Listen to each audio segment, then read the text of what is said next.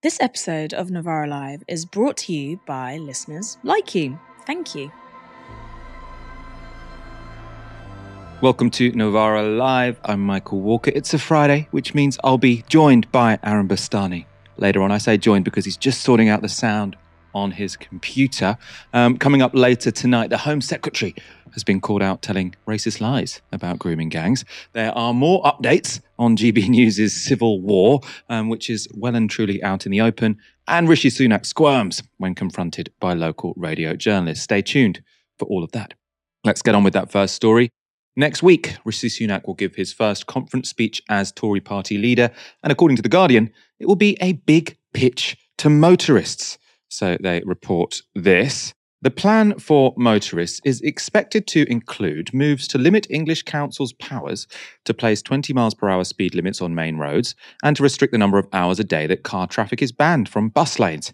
It is also understood to include curbs on local authorities' ability to impose fines and thus raise revenue from traffic infractions caught by automatic number plate recognition cameras and on the use of such cameras in box junctions.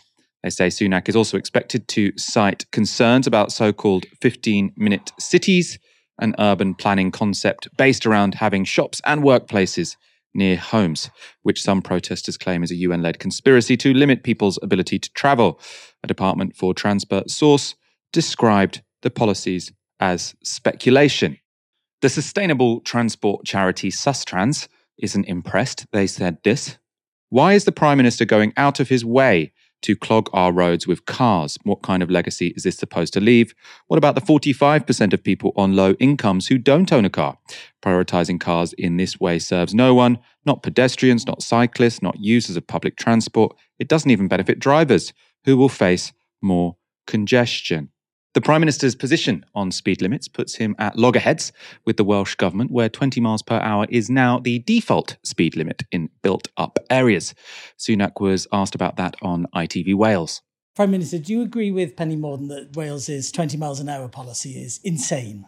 Yeah, I think imposing a blanket 20 mile an hour speed limit on areas is absolutely not right. It's not blanket though, is it? It doesn't reflect people's priorities. People are dependent on their cars for their day-to-day journeys, and these kind of blanket bans aren't the right proportionate approach. But also, it comes on top of this other policy, not to build any new roads as well. Like, when you take these things together, it seems like an attack on motorists, and it's rightly received the opposition that it deserves. I do have to pick you up. It's not a blanket ban, though. It's not a blanket speed limit. There's 30 miles, 40, 50, 60, 70, so it's not blanket. Well, I don't think that's quite right. I mean, look, the opposition in Wales is clear. You don't need me to tell you. You've seen the unprecedented amount of opposition to the policy. Sure, but language is important, isn't it? And if you're going to call it a blanket speed limit, it's not blanket. Well, as I said, I think, look, so you've seen the opposition from people in Wales to this policy.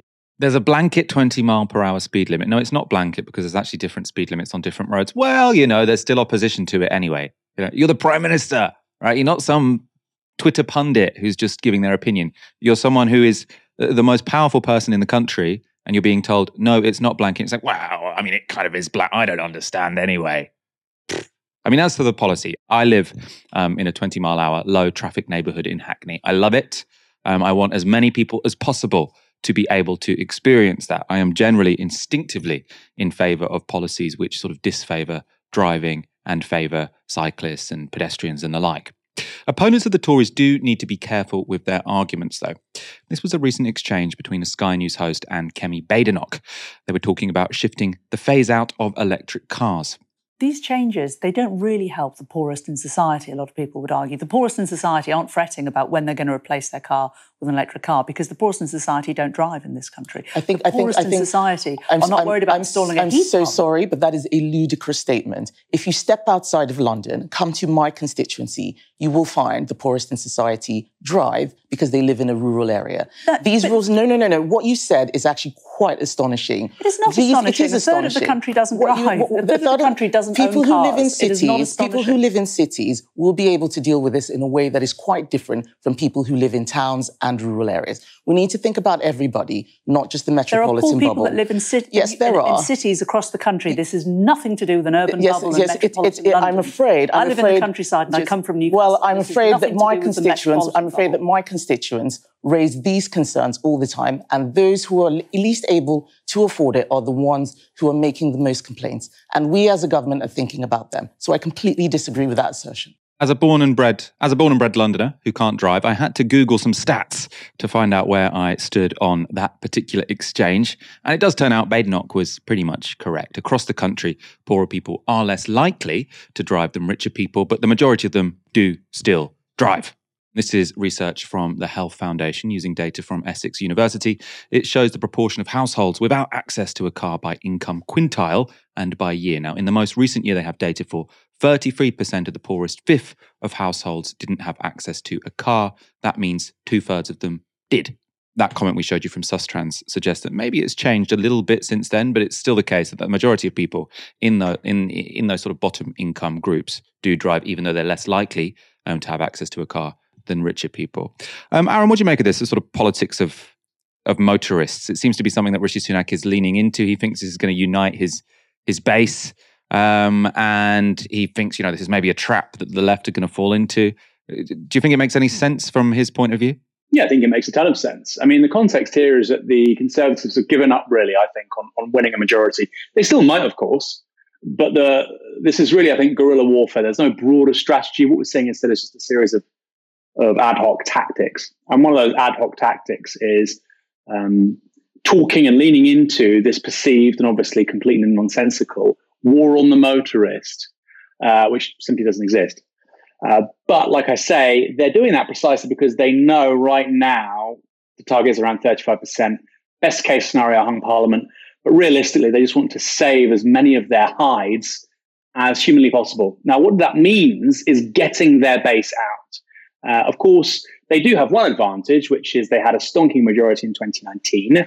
They had X number of people. I can't remember. You tell me, Michael. I think 14 million plus people voting for them in 2019 on many sort of levels, national, but also hyperlocal. They have those people in their data sets. They just need to get those people to turn out. Now, right now, the reason why Labour have such a huge majority in polling isn't really because huge numbers of Tories have crossed over to Labour. Tory votes in 2019 are now intending to vote Labour in 2024, 2025, but primarily because those Tory voters aren't turning out. Obviously, Labour have won some of them. They've won some Lib Dems. They've got some people that didn't vote before, Brexit Party voters or whatever. But generally speaking, the Tories' problem is their vote is not turning out. And I think there is a correct perception here that, the lowest hanging fruit, and certainly the first step to a more sustained fight back where they do form a government, which seems implausible, but I think this is a necessary prerequisite, it is turning out that base. And they do care about stuff like, driving, tax, migration, not enough to win a majority, certainly not enough to infuse new voters towards the Conservatives, but that's not the ambition here. Do you have any strong feelings on this sort of 20-mile speed limit, speed cameras to raise money for councils? I mean, I think if councils need to raise money, then raising it off people speeding isn't, the worst thing to do. I mean, I suppose it's somewhat regressive because it's not proportionate to people's income, is it? But I mean, I genuinely think that speeding is a really bad antisocial thing to do on our roads. So I don't really mind it being punished. Obviously, I don't want it to bankrupt people. I mean, what do you think? It's an interesting one, isn't it?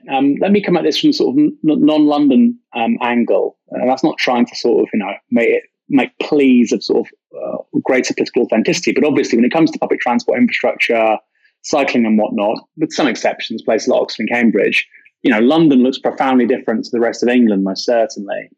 I think in places with very low public transport infrastructure, with really no alternatives to cars, I think people are going to get very angry. And not just about this. I think general perceptions that they're being attacked from all sides on their standards of living. And of course, it's additive. And what the Tories can do is they can say, well, look, this one thing is being foisted upon you by the left, the Welsh Labour Party, left-wing councils, and we want to help you. Now, of course, realistically, speed limits going from 30 to 20 is tiny compared to runaway water bills, energy bills, rents, spiraling mortgage costs, of course, tiny. But the Tories don't want to talk about all those things because it's going to get them in trouble. It'll get them in hot water. They do want to talk about the one thing which puts the sort of clear water between them and Labour. So I'm sympathetic to why somebody would be upset about this and wouldn't vote Labour. or would disagree with the left on it. I don't think they're right, but I think that broader context of stagnating living standards, cost of living crisis, certainly makes it comprehensible. The Tories are very good at packaging, frankly, ridiculous policies and proposals in response to very real problems. We have a very real problem, which is that blue-collar Britain, working-class people, are being smashed right now in terms of their cost of living. And for many of those people, a very useful shorthand is, I can't afford to drive as much as I could before, or it's not as convenient for me to drive as it is before. And the alternatives, bus, rail, cycling, are shit. So I think it's clever politics from the Tories. But of course, I think, like you say, Michael, in an ideal world, clearly 20-mile-per-hour speed limits in major urban areas, to me, seems entirely sensible. And what I would say as well, in addition to that, is I think LTNs are too. I think in places where you have good public transport infrastructure, these kinds of initiatives, once they're implemented, ULEZ as well in central London, people really back them. The problem is, Michael, I think the left, on things like LTNs, on things like ULEZ outside London, we have to be careful we don't put the cart before the horse. Yes, of course, you want some disincentives to get people out of cars. We also need incentives for people to use public transport. You have something like that now happening in Manchester with the B network, but really for the rest of the country, it's not the case. And I think it's very important the left makes that argument at the same time as saying that the future can't be cars.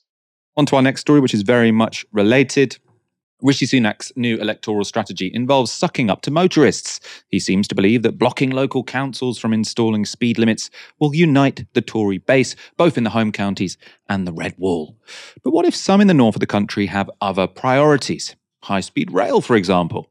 Well, that was put to him by a host at BBC Radio Manchester, and he didn't handle it well. We're straight-talking people in the north. It's a yes or a no. Are you scrapping the HS2 line between Birmingham and Manchester? Now, like I said, I'm not speculating on future things. We've got spades in the ground right now and we're getting on. But what people also want to know... government is always making sure that we get value for money out of everything we do, but that's just a statement of the obvious, right? But I think what people also should know, because I know there's a lot of focus on this one thing, but actually, what are the journeys that people use most in Greater Manchester or across the north? It's in their cars right now, getting to work, taking their kids to school, making sure that the roads are free of potholes. That's probably priority number one that people raise with me. We're not talking about potholes. The main story right now across the country is people want to know about the future of HS2, and still now you can't give me a yes or a no, and you're the man in control. You have the keys. You can tell us now if that's happening.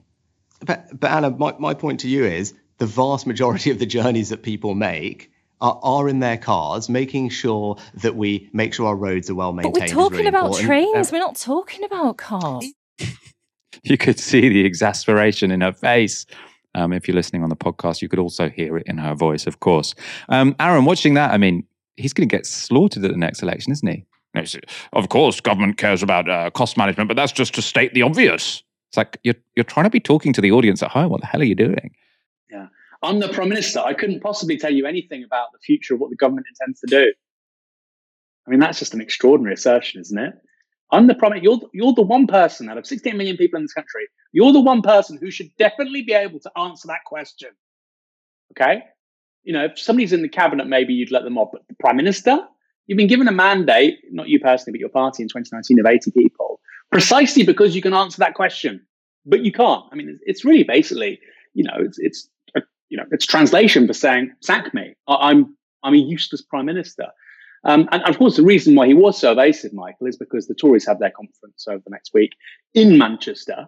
And it is supremely stupid from a public relations perspective to be doing what it seems they're about to do, which is effectively declare that the HS2 leg going to Manchester from Birmingham will be potentially cancelled. I mean, to announce that before your own conference in Manchester, not suicidal, but it's pretty damn close, doing something very counterproductive to your own interests. Of course, one has to suspect that if it was good news, if they were to say, no, this leg will most certainly stay, they would therefore be shouting it from the rooftops because the conference itself will be in Manchester. Perhaps we're all being played.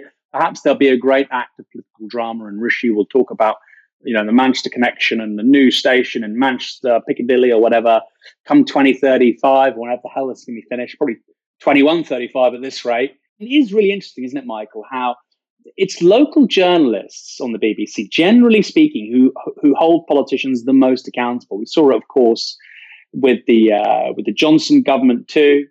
We've seen it time after time as well. I think Liz Truss had her run-ins with local journalists as they do these media rounds. Far more accountability coming from people in Manchester, Leeds, Birmingham, the Southwest, than from journalists at Westminster. And I think that really goes back to the point that I've said so many times, Michael. We have no accountability and scrutiny when it comes to politics and political journalism in this country because they're all friends. Andrew Marr, for so long, political editor at the BBC, had his own show on the Sundays. He had a novel. Where was the launch of that novel he wrote? It was in Number 10 Downing Street, hosted by David Cameron. That is a favour you do for a friend. That is not something you do to somebody or for somebody whose job is to hold you accountable. Very strange. So I think the fact we're seeing this kind of accountability coming from local journalists, very revealing, confirms and compounds something we've seen previously. And look, if you're a betting person, surely this means that the Manchester leg is either going to be dramatically delayed or cancelled. I mean, if I had to, like I said, if I was a betting man, I think it would be delayed to the extent that it's basically being cancelled. It's a bit like their pledge to net zero, you know. We're sticking by net zero, but we're not going to do anything which means we can reach net zero. The analogy I used the day that Sunak gave that speech was to say, we're still having a Christmas dinner. Everybody's welcome on December the 25th, but we're not buying any food. Okay, well, you're not making Christmas dinner, are you? So I think we're basically seeing a similar strategy potentially with the HS2 leg from Birmingham to Manchester. While Sunak may have gone cold on HS2, not everyone has. Andy Haldane is a former chief economist at the Bank of England. He said this to Channel 4 this week. On the specifics of HS2, that is a crucially important, totemic, I would say, symbol of levelling up in practice. If I had my way, we'd be talking not about HS2 being thin-sliced, but about HS3, HS4 and HS5. We said in the report that by unlocking the potential in UK cities, you could earn yourself an extra £100 billion. That's each year.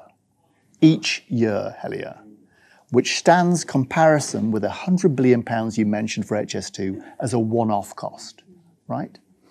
Compare the two. Of course, that's an investment worth making. It's a price worth paying. I think build the whole of HS2. Build all the legs, take it up to Scotland, build Northern Powerhouse Rail. Why can France have high-speed rail? Why can Spain have high-speed rail and we can't? It just seems completely ridiculous.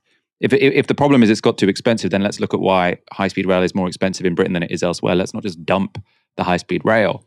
And I think the other thing that points to is sort of the idiocy of the way this country has been run, whereby constantly what you're trying to do is cut costs and not thinking about investing in the future, right? Because it might be expensive now, but if it pays off in the long term, then it's worth doing. Now he's saying that's exactly what HS2 will do. I think you could apply that to so many things, including like our kids' education fundamentally. Aaron, it's kind of refreshing, wasn't it, to see sort of someone say HS2, HS3, HS4, someone say, let's just goddamn build some stuff. To quote Mao Zedong, let 1,000 HS2s bloom, Michael. It was refreshing and also strange coming from somebody who's associated with the National Central Bank. Often those are the people that talk about fiscal prudence and don't spend any money and all that hocus pocus. It's entirely true. You know, there was an argument that's put forward by Peter Hitchens with typical contrarian panache. He said, we don't need HS2, we need low speed 1. Because apparently we're a small country, we can just have more slow trains. He basically wanted to reverse the closures of Beeching's Acts with regards to, the destruction and dismantling really of the train network we had before the 1960s. And I don't think that's entirely wrong. I think we should reopen some of those for sure. Somewhere like, for instance, Brecon, I don't think it has a train station, right? Or somewhere like Gosport near where I live, I don't think it has a train station. It's also incredibly hard to get to by car. You've basically made somewhere unlivable, frankly. If somebody wants to live there and work elsewhere, impossible. They have to drive, and it's a bloody horrible drive. So I think we do probably need a mix of low speed 1 and HS2. It is depressing, Michael, because the argument that's made again by people like Peter Hitchens is that, we're a small country, we don't need high speed trains. Well, Italy is a similar sized country and it has high speed rail going between its major cities. And we should really be talking about HS2, 3, 4, 5, 6. What about the high speed connection that connects, say, Plymouth, Exeter, Bournemouth, Southampton, Portsmouth, Brighton, Hastings, Canterbury? Game changer for the South Coast. Game changer. If we were a sensible country, that's the conversation we'd be having, not whether or not we should be connecting Manchester to Birmingham, our third largest city by GDP, to our second largest city by GDP. Crazy, absolutely crazy. And I was asked this question. I went on GB News, and they were asking, with Peter Hitchens, should we build this? And I'm saying, look, I'm a socialist, but you have to look at this from the perspective of investment and private enterprise, as Haldane said there. You're looking to invest in a city. Okay. You're looking at places like Lille, Bilbao, Valencia, Turin, Milan. I could go on. Strasbourg, Krakow. They all have very good infrastructure. They all have very good rail connections. They all have lots of educated young people. They all have actually fantastic urban environments, right? Now, if you're looking at Bilbao or you're looking at Toulouse, and then you're looking at Manchester, of course, rail access and the ability to get from there to other places is hugely important. I'll finish with this, Michael. The Tories want to build a free port in Liverpool. Okay, they're obsessed with free ports. Now, of course, it's a port. Stuff will enter the UK via a port and it will go elsewhere. But they don't want to have a high-speed connection between Liverpool and Manchester, this enormous city right next to it, or Liverpool and London. I find it absolutely mind-bending, mind-numbing, frankly, after 13 years of the people, that the Tories say, yeah, we want to build a port, you'll be able to invest there, we could trade. But then you got to get on Thomas the Tank Engine and go 2 miles an hour if you want to go to, half a dozen places where those goods might want to get rather quickly. Crazy. They're not serious about building an infrastructure for a 21st century country. Yes, of course, this has gone overboard in terms of cost. Originally we were seeing 30 billion for the whole project, including Manchester, and of course to Leeds, I think that was including the original sum, Michael. Maybe you can correct me if I'm wrong.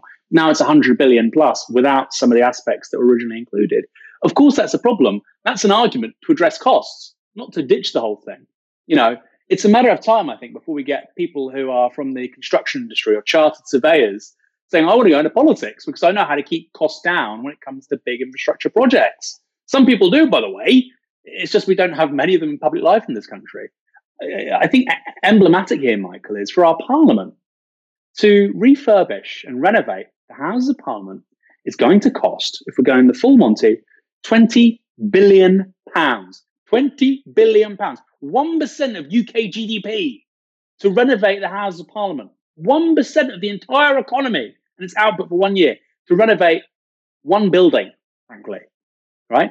SpaceX put Starlink in the air for, I think, $12 billion. So you're basically saying that to renovate one building in central London, one building, costs approximately twice as much as it costs to build a space-based internet that the whole world can access. Like maybe I'm stupid, but that sounds ridiculous. So obviously we need to get on top of costs and procurement in this country. Obviously, we have to do that. We also have to build a high-speed rail network connecting our great cities. Aaron, if I was watching this and I was your ideological enemy, I would say Aaron Bastani, fully automated luxury communist, has just made the argument for private enterprise over and above state investment. Elon Musk can send Starlink into space for 20 billion quid. The government can't organise to repair its own house for less than 20 billion quid. How would you respond? Have you just disproved your own book thesis? Well, actually, they're strikingly similar in many ways. So, for instance, SpaceX, which isn't a public limited company, it's a private company, which is just crazy. It's a private company. SpaceX, they build that project off the back of public investment, particularly NASA contracts or contracts with various nation states to get satellites into the air. SpaceX does not exist originally without US taxpayer money. And so what that shows you is actually public-private partnership, and I don't mean in the Blairite sense, but NASA, for instance, with the moon landings, was a similar one, or World War II, Spitfires were used by the RAF, but they were built by Supermarine, which is a private enterprise.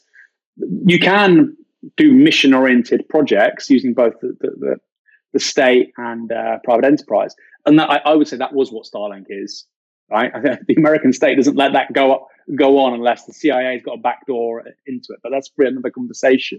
I think instead, Michael, I think these turn out to be highly efficient when it's public investments, like with the technologies behind the iPhones, developed primarily by US defense agencies, when it's public investments which are being then marketized and commodified to make money for private individuals, incredibly efficient.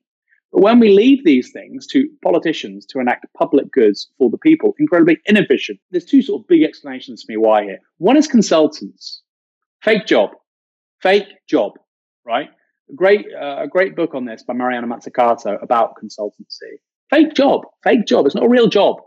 All of that stuff, almost all of that should be done by civil servants. Almost all of it. You can see some value in what consultants do, but actually they slow down processes. They add very little value. They take a hell of a lot of cash.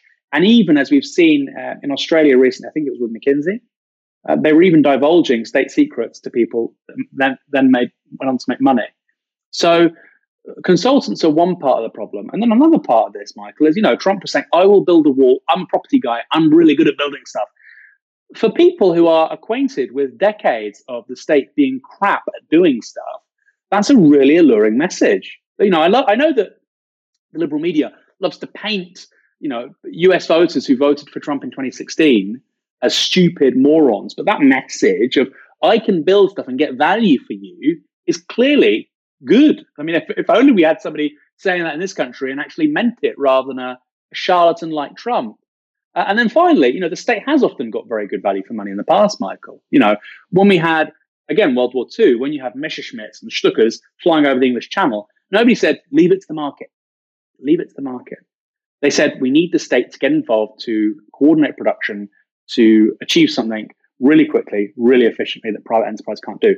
The same with the moon landing, the same with Sputnik, the same with regards to distributing the COVID vaccine in recent years. So the state can do tremendous things at scale very efficiently. The NHS, another one. The NHS is much more efficient than the United States private healthcare service. It can do things very efficiently, but we need the right people in charge, and we need to have confidence in the civil service and state capacity to do things, rather than saying, let's have consultants, let's have, crazy. With regards to HS2 as well, of course, there is the added aspect of NIMBYs and having to build tunnels to appease people and build this and build that because you're trying to please various stakeholders who still don't want to build it anyway. But I think you're right in regards to Parliament costing 20 billion. Extraordinary. I'd say let's have a public inquiry. It won't do anything. I think, frankly, this is why I like PR. We need more people, more parties in politics to expose these kinds of failings and offer different kinds of solutions.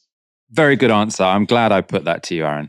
I tend to agree with you. In fact, actually, the model of having a state that can actually procure stuff and then the private sector do it seems to work okay. The problem is when you have all of these consultants in the middle. So the problem with HS2, no one's saying it's expensive because the state didn't directly lay the tracks. But one of the reasons it seems to be very expensive is because the state no longer knows how to procure people to lay tracks, and they just get loads of consultancy arms to do it. And then the whole thing just becomes this big bloated mess. Presumably when it came to Starlink, one thing the Department of Defense is well funded, right? They didn't completely erode that back as we did, say, with the Department for Transport, right? Or we've just had these constant cuts to the civil service so that they're a little bit useless now. Department for Defense, the Americans are not going to cut the Department for Defense to the bone, which is maybe why they're better at procuring stuff. Let's go to our next story. The tragic killing of 15-year-old Eliane Andem has put renewed focus on the problem of knife crime. Andem was the 15th teenager to be killed using a knife so far this year in London, and knife crime does seem to be on the rise. In the 12 months to March 2022, there were 282 murders involving a knife or sharp instrument in England and Wales. That's the highest total since 1946. When statistics began. Now, that statistic bucks the trend of overall crime, which has generally fallen since the mid-1990s. So even with overall crime, there has been an uptick in recent years. Now, on the reasons for the increase in youth knife crime, an audience member said this on BBC Question Time. I've worked with young people since 1985. So I've seen a systematic change in the way that young people and adults interact. Mark, I have to say, please stop using statistics to defend the undefensible. You've stripped local government of youth services. You've taken responsibility away from councils that had proper youth provisions that the communities we're a part of. I've grown up in Manchester, I'm nearly 60. So they had MAGs, which is the multi-agency gang, where Mossad was going crazy. They had community members, they had youth workers, they had social workers, they had a whole range of professionals and people involved in the community. And the community could police themselves. But the Conservative governments, through austerity and these give police back the powers, you had community policemen who knew the community, who knew the people, but you're ramping up powers and you're forgetting people. It's people. And all you're interested in is the law and punishment. Whereas if you talk to people, I've been into jail with young people that are in jail, and you talk to them as a human being and you show them the consequences of their actions. Even in gang culture, there's rules, there's regulations, but you just don't see that and you don't hear that because, one, it doesn't touch your life, and two, it's a party political vote and a game. So stop playing politics with people's lives, because you'll say tomorrow, oh, no, you do. You've done it systematically. And you do this every time somebody passes away, somebody's killed. But you've created the environment. That was such a thoughtful, such a well-considered intervention from someone in the audience with clearly like a very, very deep understanding of what's going on here. But that didn't stop a Tory MP from, giving this clip a ridiculous, I have to say ridiculous quote tweets. This is Brendan Clark Smith. As a former youth worker myself, I'm sorry, but this is absolute garbage. Talking about this member of the public. When I was younger, I didn't carry a knife, loot local shops, or go around chopping trees down because the youth club wasn't open. I found something to do. My parents also cared about my whereabouts. And the reason this is so stupid, and I think offensive also because it completely misrepresents what the person in the audience was saying.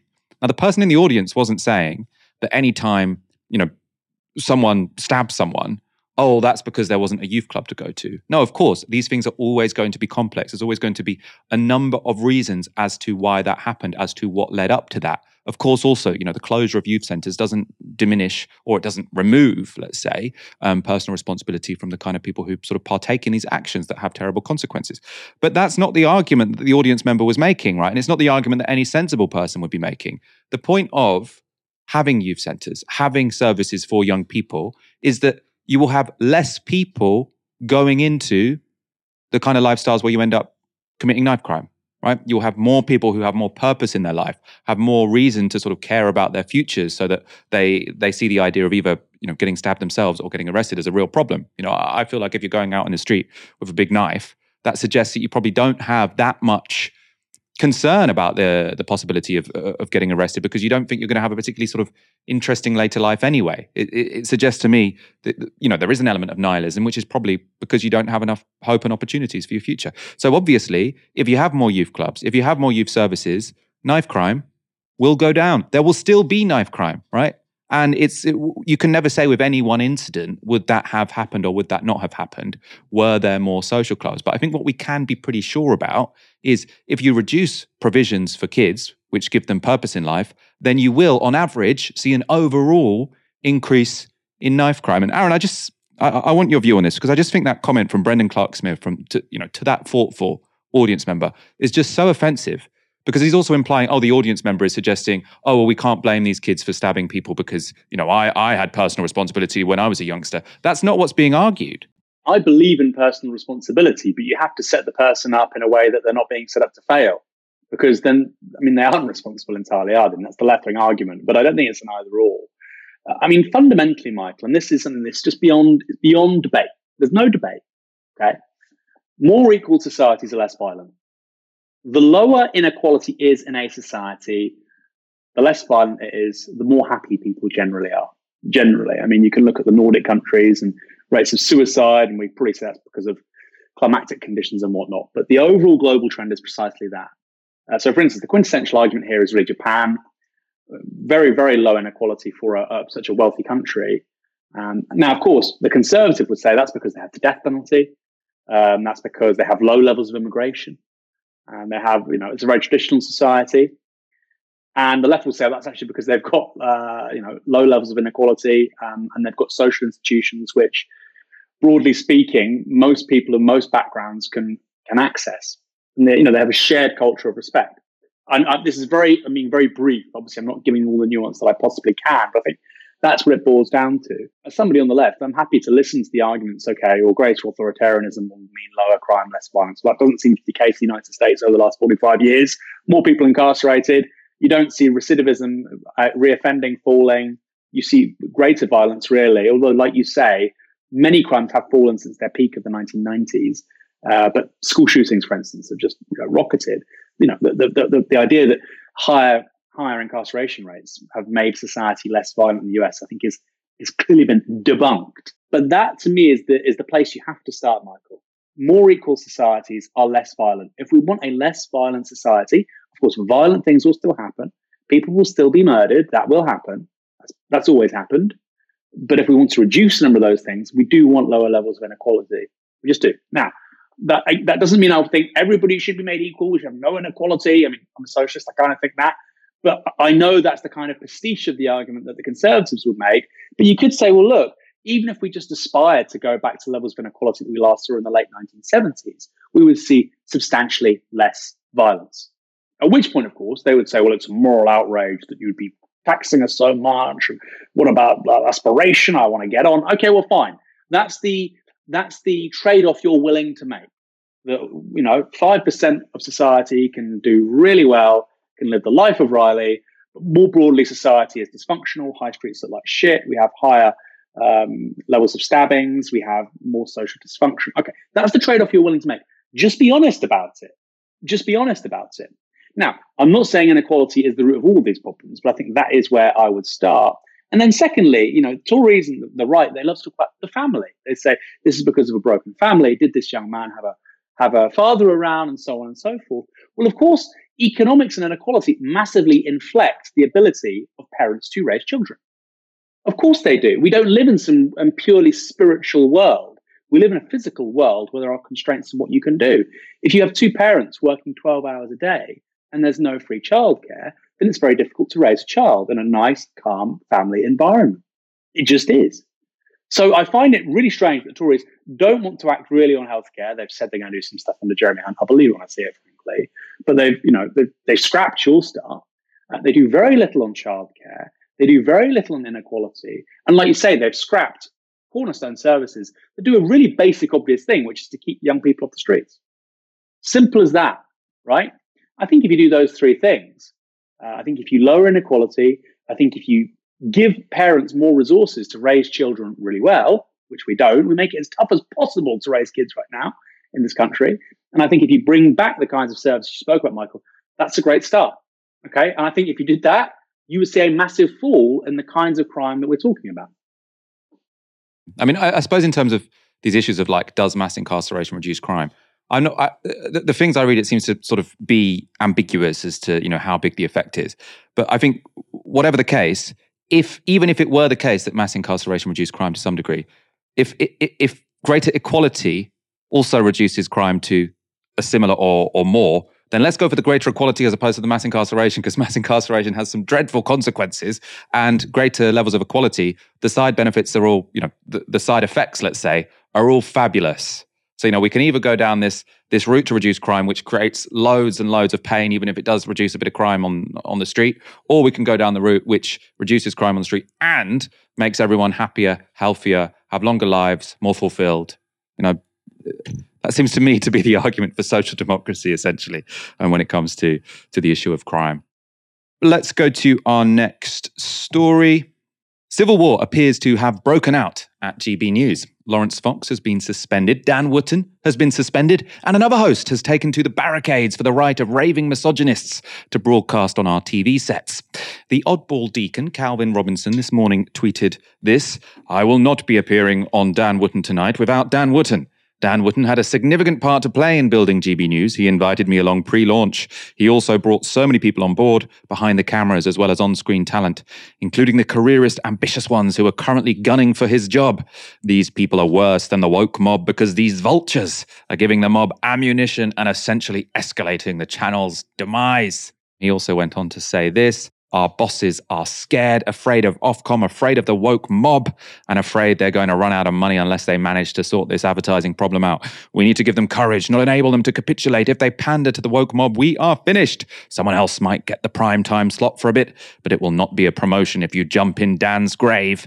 You'll just be making space alongside his corpse for your own. Now, I've only read you a section of his tweet. That was a real essay which he put up on Twitter, or now X. He had a much shorter tweet a couple hours later. I have been suspended from GB News. So another one bites the dust. On the reason for Dan Wootton's suspension, which is what prompted Robinson's glorious act of sacrifice, Pop Bitch has reported this. Even though on screen he might have looked just hopelessly out of his depth, the reason Wootton has incurred the wrath of his bosses is because he was repeatedly and actively ignoring multiple management commands. From the start of Fox's rant, the voice in Dan's earpiece was telling him to stop Fox, to push back and apologise, but he tuned it out. Then one of the senior bods drafted an apology for him to read out after the item, and he skipped past it on the auto cue. Then the top brass were on the phone to the studio insisting Dan apologise on air, and he just didn't. That's interesting. That's to Pop Bitch. It's sort of like an email which sort of emails out gossip from the world of politics and media. Now, potentially that was briefed in a sort of self-serving way, because essentially what that's saying is, the management, the producers, we were all on top of this. We were doing the professional thing, and it was all Dan ignoring us. So, that could be a briefing to this website, which is trying to protect management. We've got no idea. Either way, it sounds like Dan Wootton is in a bit of trouble. If you look at, for instance, three people involved here, Dan Wootton, Lawrence Fox, and Calvin Robinson, particularly Calvin Robinson and Lawrence Fox, these people aren't journalists. I don't think they claim to be journalists. They weren't journalists before joining GB News, right? Lawrence Fox was an actor, started to get involved on social media, and Calvin Robinson was a man of the cloth. I think it's probably unsurprising, therefore, that the minute you have a major crisis organisation, which this is, they act in a way that's probably deeply unprofessional and unbecoming of people in that industry. Particularly, let's look at Calvin Robinson. He said, while there was an ongoing investigation into one of his colleagues, I won't do X publicly. He didn't say it privately. He tweeted it publicly. If there was any other media show in town, other than just GB News, with all the furore it's presently surrounding it, you would be suspended. Of course you'd be suspended. There's an investigation into a colleague of yours and you're slagging it off publicly. Of course you'll be suspended. You're bringing the organisation into disrepute. And I think for me, this really symbolises a clash between the utopians in the organisation, people like Calvin Robinson, Lawrence Fox, less Dan Wootton, people like that Coast guy, Neil, what's his name? People like that, utopians, and then people like Michelle Dewberry, Emily Carver, Patrick Christie's, Liam Halligan, their economics editor, very, very good broadcaster. I think Christopher Chope they've got from the Telegraph. These are people that want to build a really big media brand, clearly to the right of Sky News and the BBC, but which can compete at a national level and make the news, make the agenda, get stories. That's what they want to do. Okay, that's going to mean some sacrifices. That's going to mean some compromise, right? It's going to mean that you have to listen to what Ofcom says. You can't pretend you live in a world where Ofcom doesn't exist. It means you've obviously got to uphold certain standards, which obviously Lawrence Fox and Dan Wootton fell short of. And it means that when there are things like investigations into a colleague, which will happen in any large organisation over a long enough period of time, you don't behave like Calvin Robinson did on social media. And so I think, you have that clash between the utopians and the people that want to build a right-wing broadcast network, which we don't have in this country. We have newspapers like that, but we haven't got a broadcast network like that. So that's the clash. And I know right now it could be, GB News is going down the toilet, blah, blah, blah. I think, frankly, GB News doesn't have a future if it's the utopians, right? They basically want a YouTube channel. I don't think they seem to have grasped that if you carry on like that, I know Ofcom has no teeth and Ofcom hasn't done very much, but eventually, if you carry on like that, you will have your license withdrawn, right? Paul Marshall, I think, who's the chap who's funding it, he's not quite a billionaire. I think he's just short, 900 million or something. Let's call him a billionaire. He's not pouring money into a broadcast license so that it can be removed. So I think it's an interesting moment. And for me, it kind of reflects actually some of the debates you would have seen on the left in the past, the way that Kevin Robinson and Dan Wood and Lawrence Fox, particularly Fox and Robinson though, Michael, they're behaving like student Trotskyists who've left their student union in the 1970s, and they think the rest of the world looks like their little revolutionary coterie of friends in wherever they were, Oxford or Red Brick University. Of course, the world isn't like that. And it's a similar experience for these guys. I think they think that broadcast and Ofcom and the big wide world looks like Twitter. It doesn't. It doesn't. And if you think that, you're not prepared for the world of journalism. You should probably go somewhere else. Stay on Twitter. Have a YouTube channel. You can do that, by the way. And you can make that kind of content. You can't do it on a broadcast network. The most challenging political project that could arise from this is actually a serious network with serious people who are abiding by the rules, who are actually ingratiated within the establishment and tip it right. That's a serious thing. I think what these guys think is a serious thing is a complete clown show, which will just disintegrate on impact with reality. You mentioned Ofcom there. Let's talk more about Ofcom, because the CEO of GB News has given his first interview since this whole story broke up. He's called Angelos Frangopoulos. He was sort of before this the CEO at Sky News Australia, which is actually more like Fox News than the Sky News we have here. He was on the Today programme, and as well as the Lawrence Fox issue, Amal Rajan asked him this. Given you're called GB News and it's a news channel, do you agree that one function of journalism is to apply scrutiny to power? Of course it is. Then why on earth have you got serving politicians presenting news programmes? Chat shows, debates, podcasts, that's all very different. News programmes is a specific thing, and they're not generally former MPs, so Nigel Farage is, they're current serving ones. No serving MP hosts a news bulletin-based program on GB News. What they do is absolutely permitted under the Ofcom rules.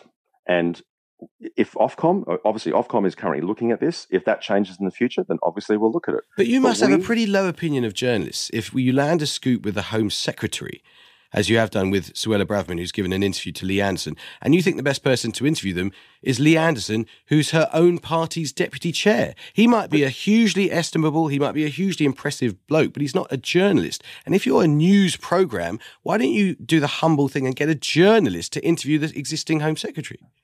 Oh, Amal, this is where you're missing the whole point of what GB News is about. You're not really about news, you're more about creating noise.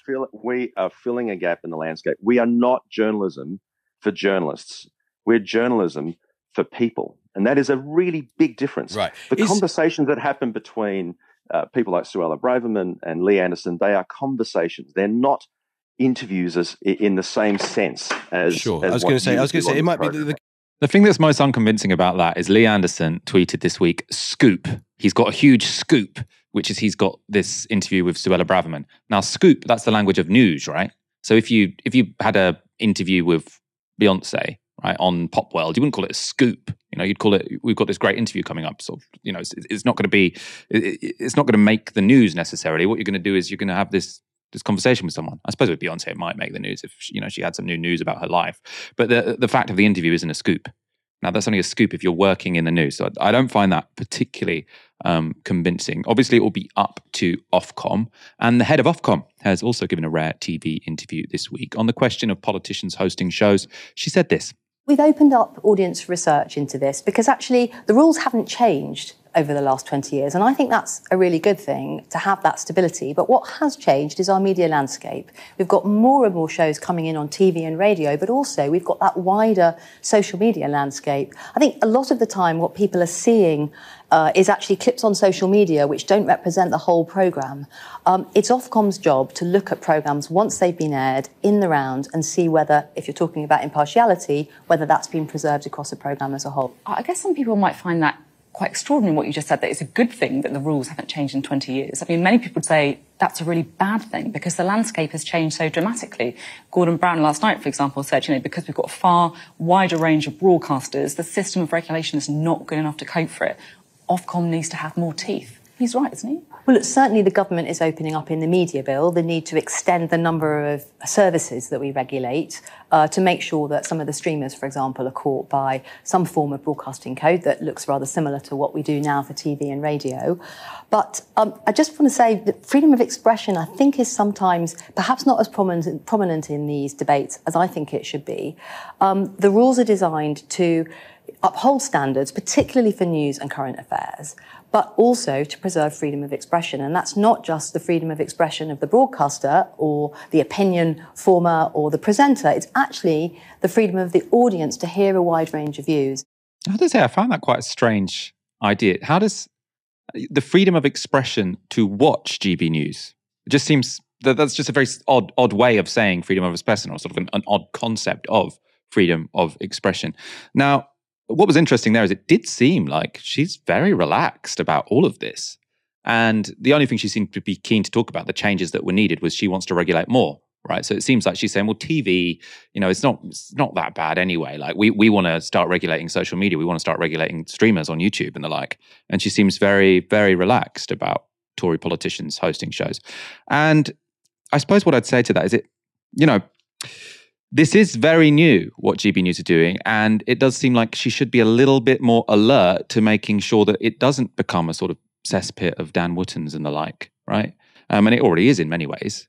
As I say, I go on it because I think some shows they really give you a hearing and you can speak to their audience.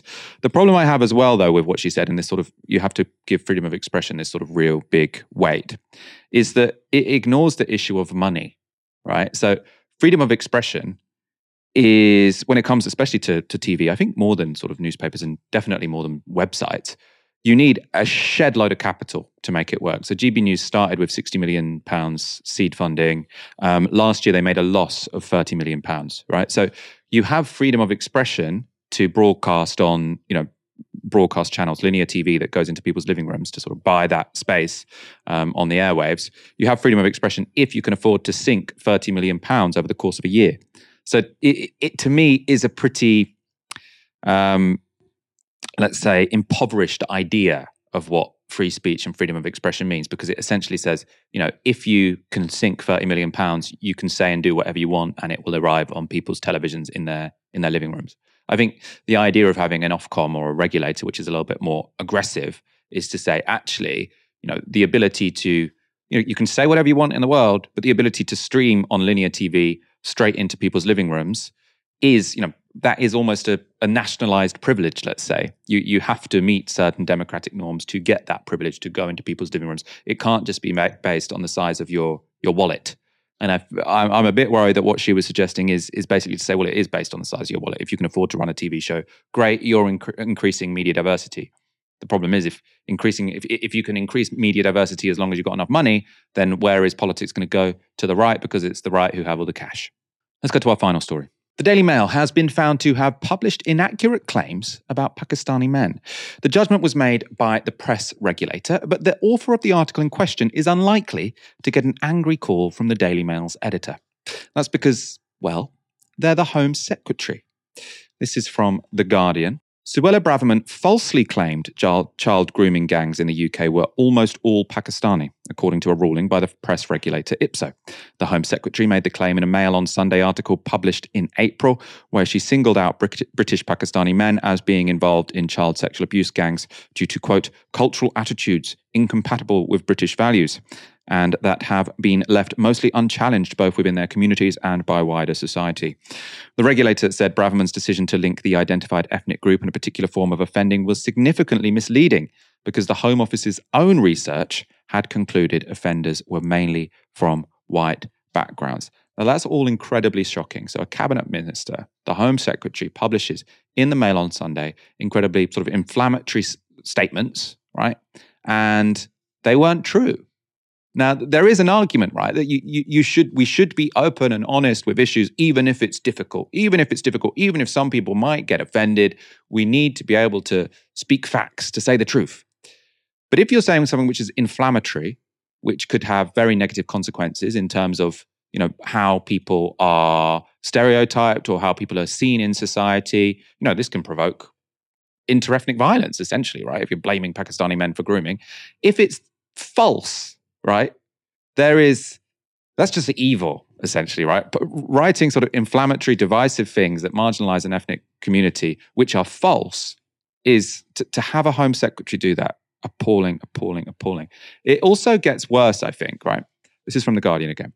In its defence, the Mail on Sunday argued that prior to publication, it had double-checked Braverman's decision to single out British Pakistanis with advisors to the Home Secretary and the Prime Minister Rishi Sunak.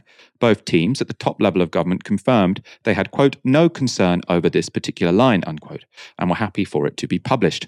The newspaper also argued it was entitled to rely on factual information provided by the Home Secretary about the ethnicities of grooming gangs because the Home Office was the department responsible for dealing with the issue and Braverman was the most senior member of that department. Now, Ipso did find that defence from the Mail on Sunday reasonable. And the Mail were then found to not have been in breach of regulation because they did do what was normally considered to be due diligence. They did check the article, right? The problem for us is that they checked it with the Home Office, which is the normal thing to do, but the Home Office is even more dishonest than the tabloids, it seems. I mean, Aaron, a cabinet minister being found to have, told an untruth in a mainstream newspaper about ethnic minorities. I mean, it's pretty extraordinary, isn't it? Suella Braverman is a pretty extraordinary person. Look, we're in a desperate situation for the Conservatives. You don't do this when you think that you're on course to win a majority at the next general election. I mean, you make calculated risks, and this doesn't seem like a calculated risk. I think, frankly, the whole strategy around the small boats seems very incalculated, partly because they've made a commitment to stop them coming over here, which, frankly, they can't deliver. And so they've set themselves a bar. They won't reach it. That's just going to mean more lost votes. It's a similar thing with regards to grooming gangs. It's a similar thing with regards to a ton of stuff. Now, for instance, with the ending the war on the driver. What's the objective? At what point does the war end? At what point do you win and guarantee something for your voters? So like I say, Michael, it really speaks to the fact there isn't a strategy right now from the government. There is a series of ad hoc tactics. And so you end up with tactics of just really having no broader narrative to the country. What does we say what does Starmer stand for? What does Rishi Sunak stand for? I have no idea. But it also means you make lots of screw ups like this. And you behave in a way that's kind of unprecedented, frankly, for Home Secretary. Thank you, everyone, for watching this evening. Have a great weekend. We'll be back on Monday, as always. For now, you've been watching Novara Media. Good night. This broadcast is brought to you by Novara Media. Go to novaramedia.com/support.